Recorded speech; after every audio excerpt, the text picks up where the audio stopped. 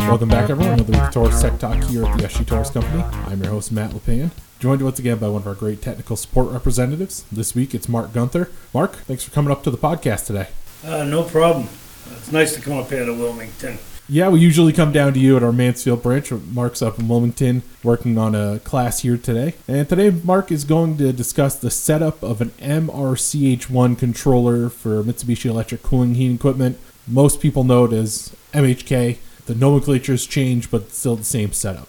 Yes, it has, Matt. And if you're looking to get a true value of the temperature in your room or your space, the MRCH1 is the way to go. It takes the temperature probe away from the indoor unit itself and moves it to where you want it in the room. You can mount the MRCH1 on the wall or just set it on a desk somewhere in the room if you'd like. So the couple things you need to know when you're installing the unit, it's pretty much like a regular thermostat as far as put in your batteries and then you just set it up for the programming of how you individually want your system to operate. The couple of properties that come with the MRCH1 is a wireless indoor remote receiver, which has to be wired into your indoor unit. The unit's called an M1 F1 and it can be attached to any indoor unit that Mitsubishi sells. So you want to set up the unit on the wall right next to your indoor unit and plug the system in a 5-pin connector into CN105. Once that's installed and plugged in, then you can try to connect your MRCH1 and you can connect it wirelessly and that will control your temperature. So as I said, you take the receiver and you plug it into the indoor unit and then you pop the cover off it and you check to see if it's flashing green. If it's flashing green, then it's ready to connect. If it's solid, then all you have to do is press the connect button and within 30 seconds it should turn, and that says that you've made a good connection and the temperature is now going to be read by the controller rather than the indoor unit itself. A couple of things that happen if it doesn't connect, it'll flash really fast, like 5 times a second. That's a sign of poor communications.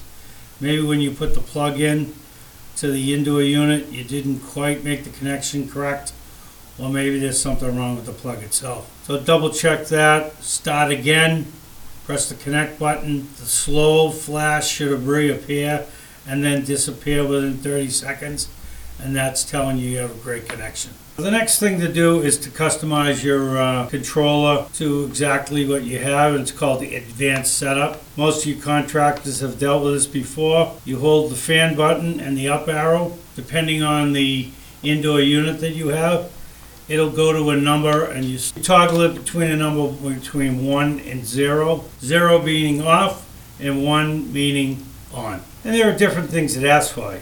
Your voltage, your reminders, you're going to get whether you want it in Celsius or Fahrenheit, and it'll tell you everything from all the different settings, from how long you want your filters to be changed. You'll get a notification on your controller.